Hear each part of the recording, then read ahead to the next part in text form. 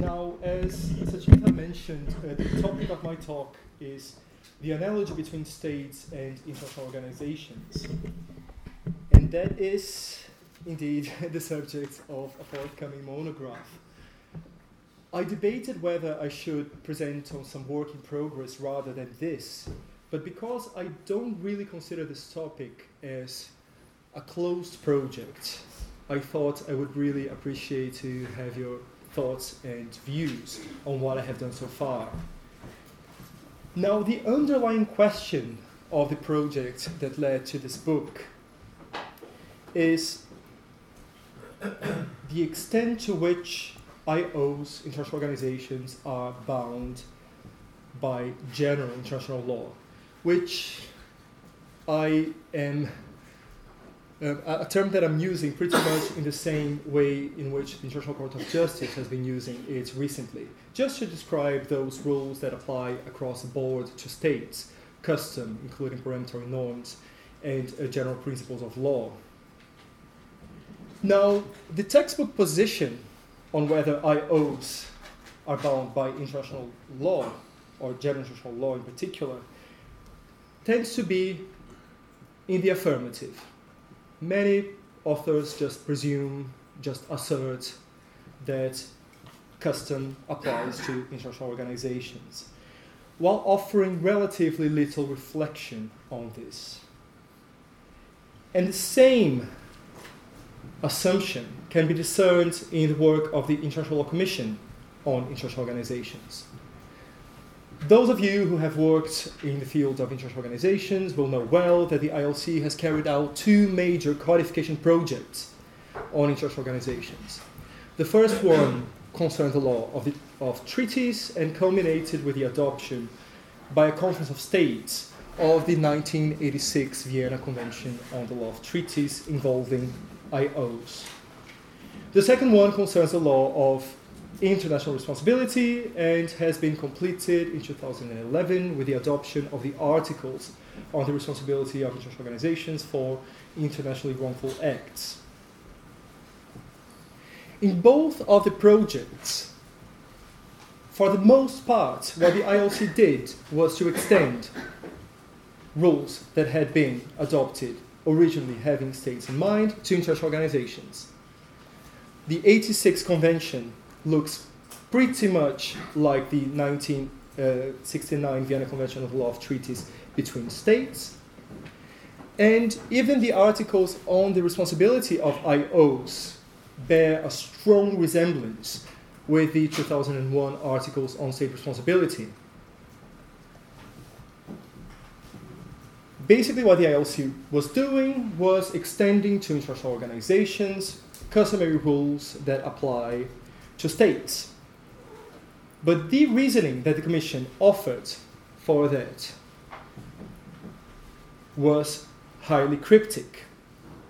In the project on treaties, for example, the Commission does not really state its methodology very clearly, but you see its special rapporteur, Paul Rotter in particular, going on about the issue and explaining that there is a principle of consensualism that applies to all treaties, no matter which entities conclude them, and as a result, you can extend the rules that apply to states to international organizations. With the project on responsibility, the reasoning was even less substantive. The Commission says that it does not assume that IOs and states are to be governed by the same rules, but rather each and every rule that applies to IOs has to stand on its own feet. That's what the Commission says, but it's not pretty much what the Commission does, because if you take a look at the commentaries to the ARIO, what you see is that the Commission is often saying that because there are no reasons to distinguish between IOs and states, the same rule that applies to states can also apply to IOs. So we have here evidence of this intuition, this approach of extending custom to international organizations in the work of the ILC, but very little attempt to speak about the basis on which custom can be applied to international organizations. Now, when one thinks about the basis on which custom can apply to international organizations, there are at least two potential approaches or explanations that come to mind. The first one is to think that the structural norm of international law that makes custom applicable to states, if I were to borrow a phrase from a very, very prominent jurist coming from this university, we could call that the rule of recognition of international law. Now, in addition to states, includes international organizations. As if you could read into the rule of recognition of international law that its scope, ratione personae, has been enlarged. The second way in which one can try to discuss and explain the applicability of custom to international organizations is to take the opposite stance, to assume that custom in principle, or the customary rules of states in principle only apply to states and require independent proof of state practice and opinion juris whenever you are claiming that a customary rule applies to international organizations. The problem with the first approach, basically postulating that the rule of recognition is a little bit more inclusive,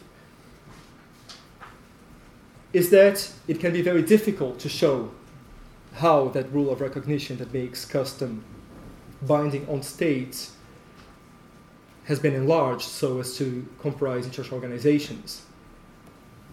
How do we show that? How do we prove that? And states are surely giving no signals that that should be necessarily the case. The problem with the second approach is that it may be very difficult to prove that particular rules on custom for international organizations exist. If you take the ARIO as an example, the ILC had a lot of trouble to find particular practice or precedent backing up many of the rules that it was proposing. And more than that, if we adopt approach number 2 and require independent proof of state practice and opinion juris for customary rules on international organizations, the upshot is that somehow states are allowed to create certain entities with separate legal personality that are not bound by the customary rules that apply to states in the first place. And that is a bit of a worrisome normative implication. Now, in my own work, I have been trying to take a different approach to those two alternatives that I don't find completely helpful. Instead of making strong assumptions about what is the content of the rule of recognition in international law, as it were, I treat the question of the applicability of general international law to international organizations as a situation of uncertainty. In the beginning, there were states, and the customary rules of international law were made by states, for states, having states in mind. Suddenly, we have new entities in the scene, and the question emerges of what rules we apply to them. Suddenly, we see lots of gaps in the international legal system, or what we might describe as a crater, because it's a whole range of situations for which the law doesn't seem to be that so clear anymore. And when it comes to dealing with gaps in the law, legal theorists have been exploring how systemic reasoning can help us tackle hard cases and fill gaps as they emerge. And that is what I'm trying to look at. Can an analogy between states and international organizations, based on systemic considerations, give us a path to explore the elusive legal position that they occupy in the international legal system at the moment? Can we find solutions, tentative, provisional solutions, but yet solutions for the problem by looking at systemic reasoning? And that big question leads me to probe two issues. The first one has to do with the extent to which analogy can be used to fill gaps in international law. What is the role and the value of analogical reasoning when it comes to tackling hard cases? That leads me to go back to jurisprudential accounts of legal reasoning, not only in domestic law, but also in international law, taking the particularities of international law into consideration as well.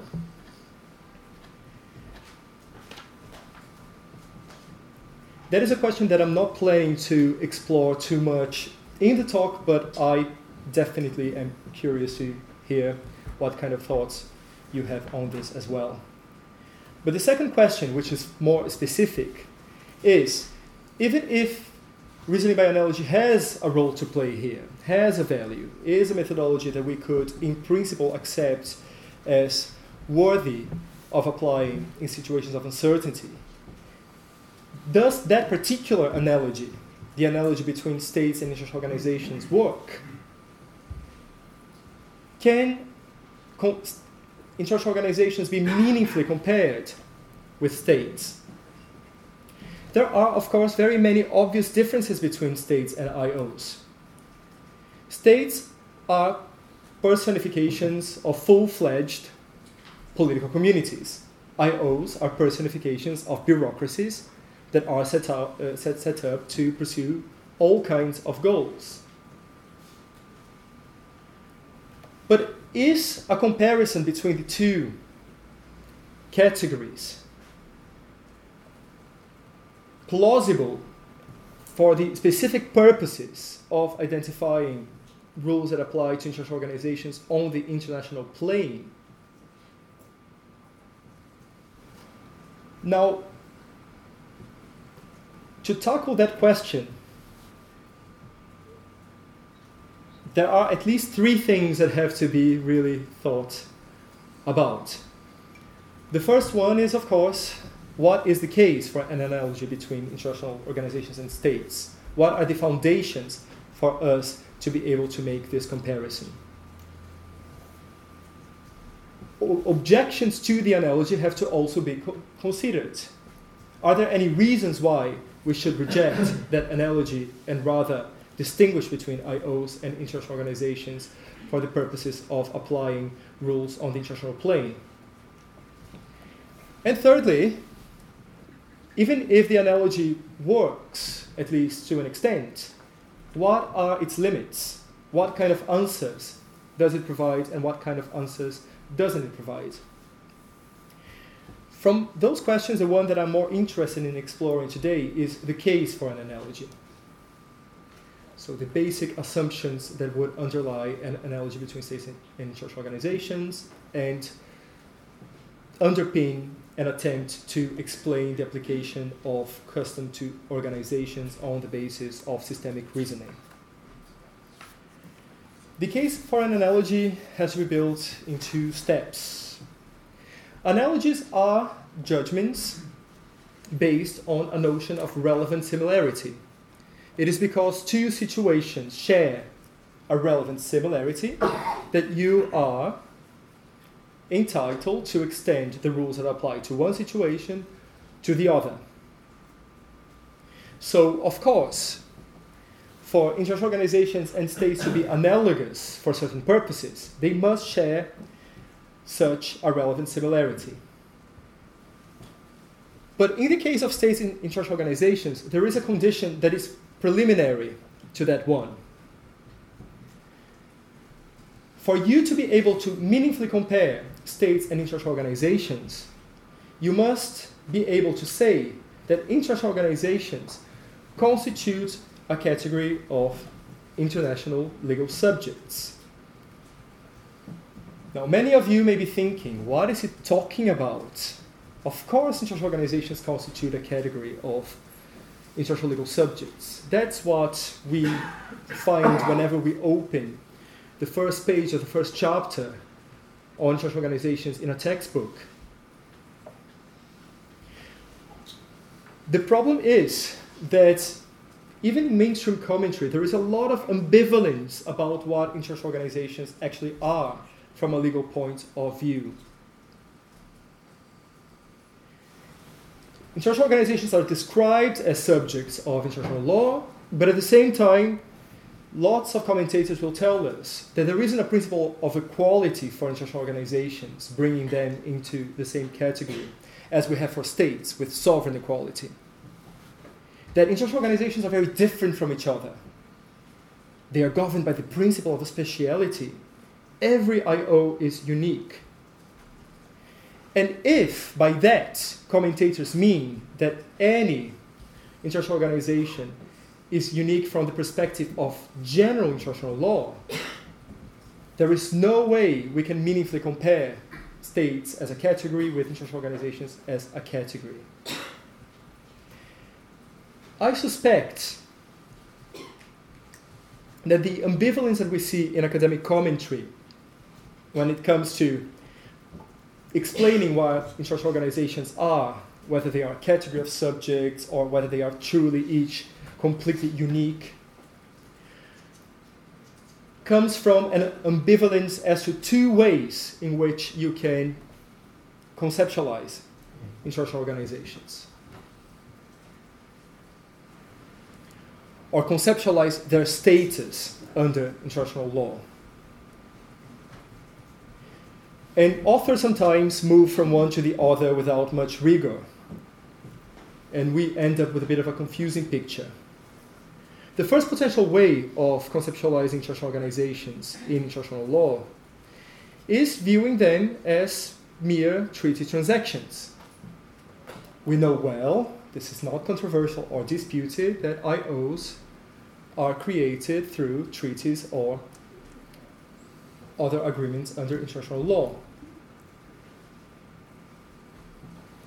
If we say that international organizations exist, are established on the basis of the principle pacta sunt servanda, as just an exercise of the creative power of treaties, this gives us one snapshot of what international organizations are from the point of view of general international law. International organizations are truly unique, just as treaties are truly unique when you look at them from the perspective of general international law. The personality of international organizations is subjective in that it can only exist vis-à-vis the states that have established those organizations. Third parties are perfectly free to ignore the rights and obligations of international organizations, unless, and that is a fiction that authors that tend to see them as no more than treaty transactions use, third parties recognize the organization.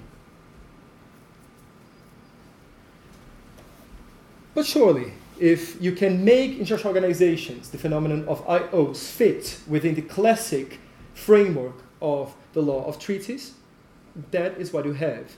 And comparing them with states is a little bit silly. You cannot compare treaty transactions with legal subjects proper. Those are at best relative legal subjects, legal entities that exist only for their members. The other potential explanation for the status of international organizations under international law is to see them as subjects of international law proper. That's what is captured by the idea that we see the international courts using the reparation for injuries advisory opinion of an objective legal personality. In the reparation case, the court said that 50 states, there representing the vast majority of states in the international community, had the power, in accordance with international law, to create an entity with objective legal personality and not recognized by them alone. So that was a nod to the assumption that maybe international law has evolved, so that now states have the right to set up certain corporate entities through which they act, entities that then become truly legal and institutional realities vis-à-vis the outside world.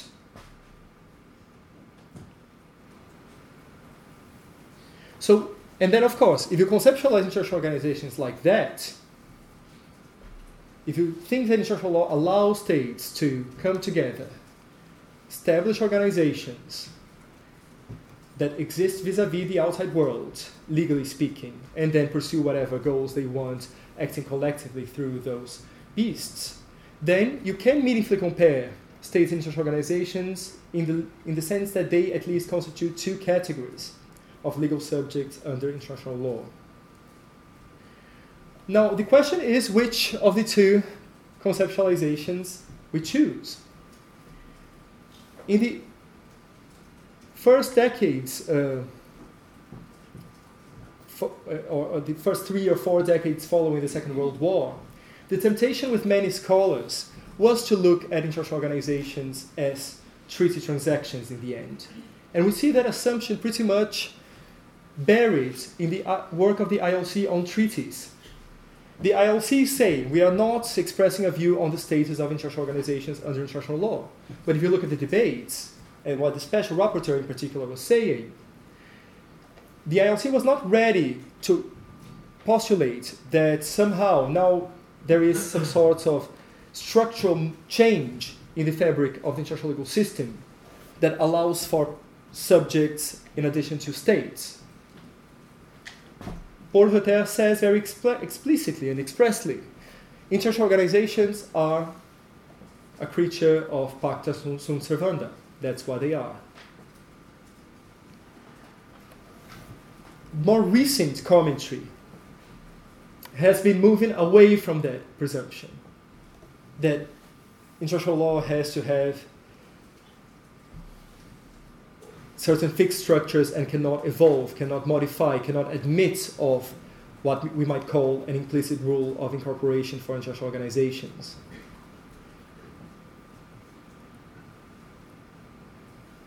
The ILC, when it was codifying the law on the responsibility of IOs, comes more or less to that position and adopts the assumption here that IOs are entities with objective legal personality, the existence of which is a matter of fact, which is not necessarily a very sophisticated way of putting it, but still takes a position.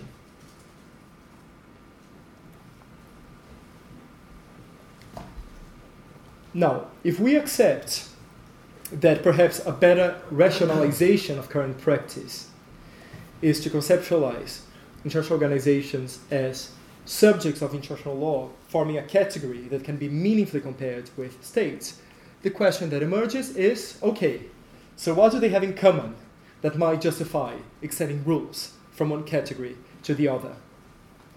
What might be the relevant similarity that among all the differences that they share as well helps us jump the gun?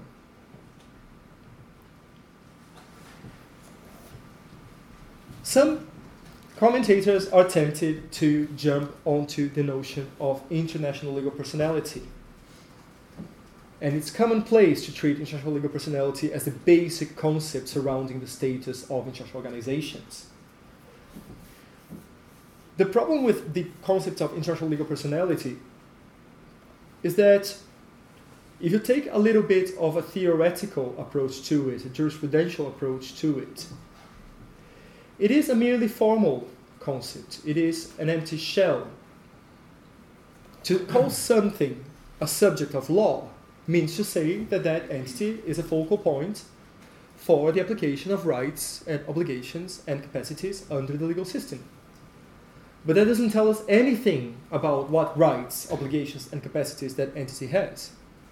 So we sometimes, or some people sometimes, call individuals subjects of international law. And that can be accurate if you accept that human rights law and international criminal law, for example, apply directly to individuals. But calling them subjects of international law does not mean that they are bound by the rules of the law of treaties, that they have the capacity to make treaties, or that the rules of state responsibility should apply to them. So international legal personality is a little bit of a false start for the discussion. But there is one idea that when you look into particular discussions of the international legal personality of IOs, leaps at us, which I find a bit more promising. That's the idea that international organizations,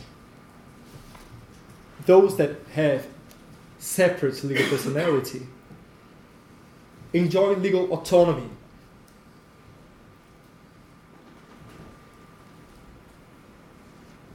What would be that legal autonomy?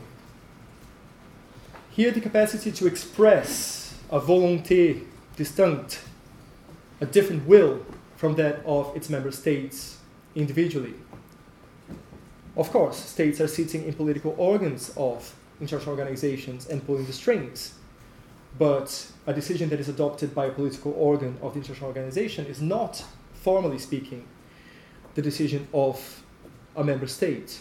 It is rather a collective decision that is attributed to the organization directly.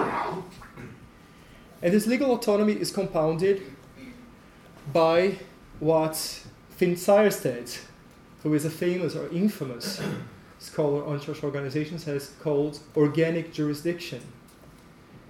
The idea that when international organizations operate upon an international plane, to use the phrase from the ICJ in the reparation case, they are not subject to the domestic jurisdiction of any of their members.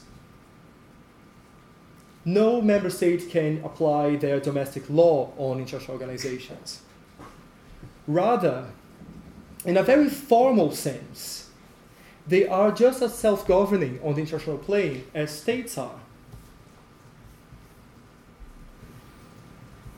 That legal autonomy to operate on the international plane, no matter what they are doing on the international plane, they may be doing a lot, they may be doing very little, can be described as a relevant similarity between states and international organizations, justifying extending rules from one category to the other. So, to the extent that international organizations and states are both operating on the international plane,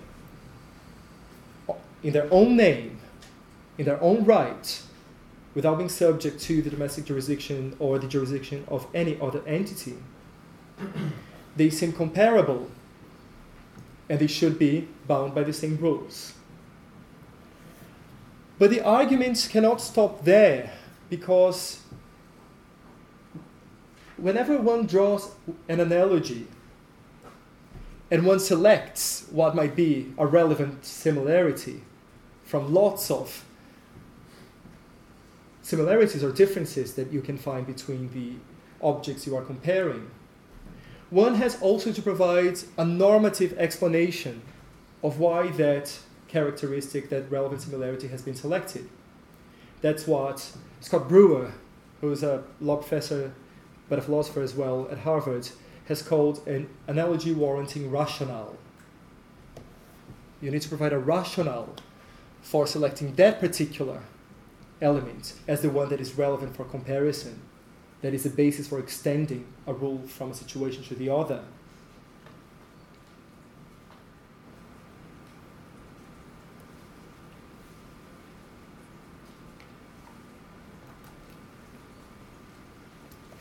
And the normative underpinning for the analogy warranting rationale justifying extending rules from states to international organizations, might be formulated as follows. If states can do collectively what they can do individually, so they get this right under international law to establish separate entities for collective action, that entity must also be subjected to the same general rules, the same default rules that would apply to the members individually. Otherwise, when we think about the right that states have to establish international organizations, we would have to come to the conclusion that somehow international law has envisaged for states the right to not only outsource their rights and obligations, their activities, their cooperation, but also, in doing so, to shield themselves from the application of the general rules that apply to all states when they act individually. That would be obviously a very problematic assumption to make.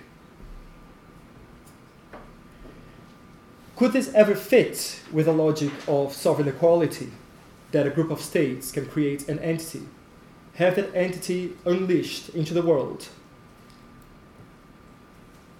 but that entity not bound by the general rules in the system under which it was created? That would be an extraordinary solution. So if states can create legally autonomous entities that operate on the international plane, those entities will, at the very least, to the extent that they act on the international plane, be bound by the same rules as states. So that would be the basic case for an analogy between states and international organizations. But that case has to be further probed. It has to be, in a way, weighed against reasons why we might distinguish between international organizations, and also it has to be correctly contextualized. Part of the work has to do with looking at objections that can be made to the analogy between states and international organizations. For one, there can be some structural differences between states and international organizations that can affect the applicability of general rules of custom and general principles to organizations. The fact that they don't have a territory, the fact that they don't have a population, to an extent the fact that it has a different institutional architecture from that of the state.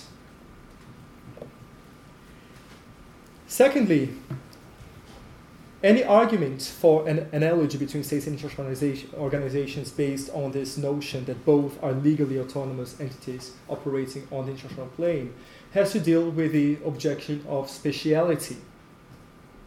Whether the fact that international organizations have limited competencies under their constituent treaties, as opposed to states, which are sometimes a bit misleadingly described as bearers of the totality of international rights and obligations, whether that affects the application of custom to international organizations. My own position is that it is very important at all times to distinguish between the international plane and the rules and questions that arise over there, and the institutional plane, when you look into what's happening between members and organizations under the constituent instruments of the organization. And that all those notions of organizations as special subjects of international law tend to belong to the internal institutional plane and should not necessarily affect the rules that apply to international organizations to the extent that they act on the international plane. It is true that many international organizations will have very few powers to exercise on the international plane. But if they have those powers, then they should be subject to the same rules of the other entities that carry out similar action. That with I see one exception for the principle, for the idea that international organizations are special, which has to do with lawmaking.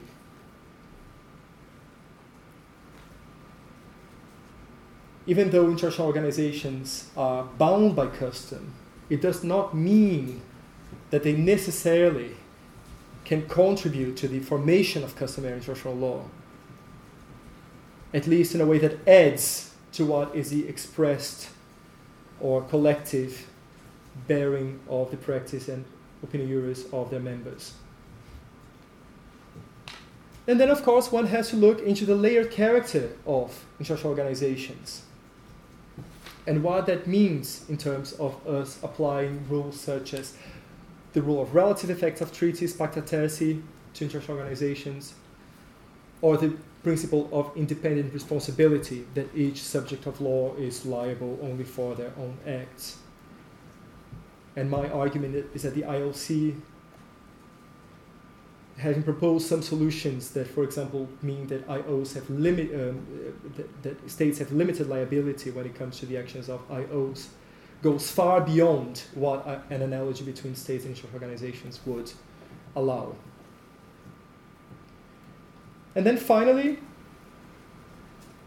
Any study of the analogy between states and international organizations has to take into consideration limits of that idea. And I see two main limits to the idea. The first one is a limit of scope. The analogy can provide solutions for the application of international rules on the international plane. But there is no reason why the analogy would justify applying general international law on the institutional plane between organizations and members under the rules of the organization. As a personified entity, the rules of the organization, the internal law of IOs, will have a relative degree of autonomy from general international law. And it will have the capacity to limit, to a great extent, which rules of general international law are valid over there, can be applied. So the analogy completely breaks down at the institutional level when you look what's happening inside international organizations. It only provides solutions for what happens when IOs are acting vis-a-vis the outside world or vis-a-vis its members, but on the international plane. A second limit has to do with the provisional character of solutions that we get from systemic reasoning. Those are always makeshift provisional solutions that we get for problems. It doesn't mean that the law that applies to IOs should always be similar to the law that applies to states, because solutions that are derived by analogy are subject to the normative contestation of the main stakeholders in the system: states, organizations themselves, courts and tribunals, the academic profession, and that can give rise to departures from the analogy. We can have maybe a burgeoning system of customary rules that have been devised for IOs in particular, which will differ, which will diverge from the customary system that applies to states. And I think that that is a concession that has to be made. How this is more of a first step to deal with a situation of uncertainty rather than a finishing line. This is how the system has to look like forever and ever. That was, in a nutshell, a very general and I hope not too superficial description of an idea that is a bit more carefully discussed in the monograph itself. And I thank you very much for your patience in listening to me for almost 40 minutes. Thank you.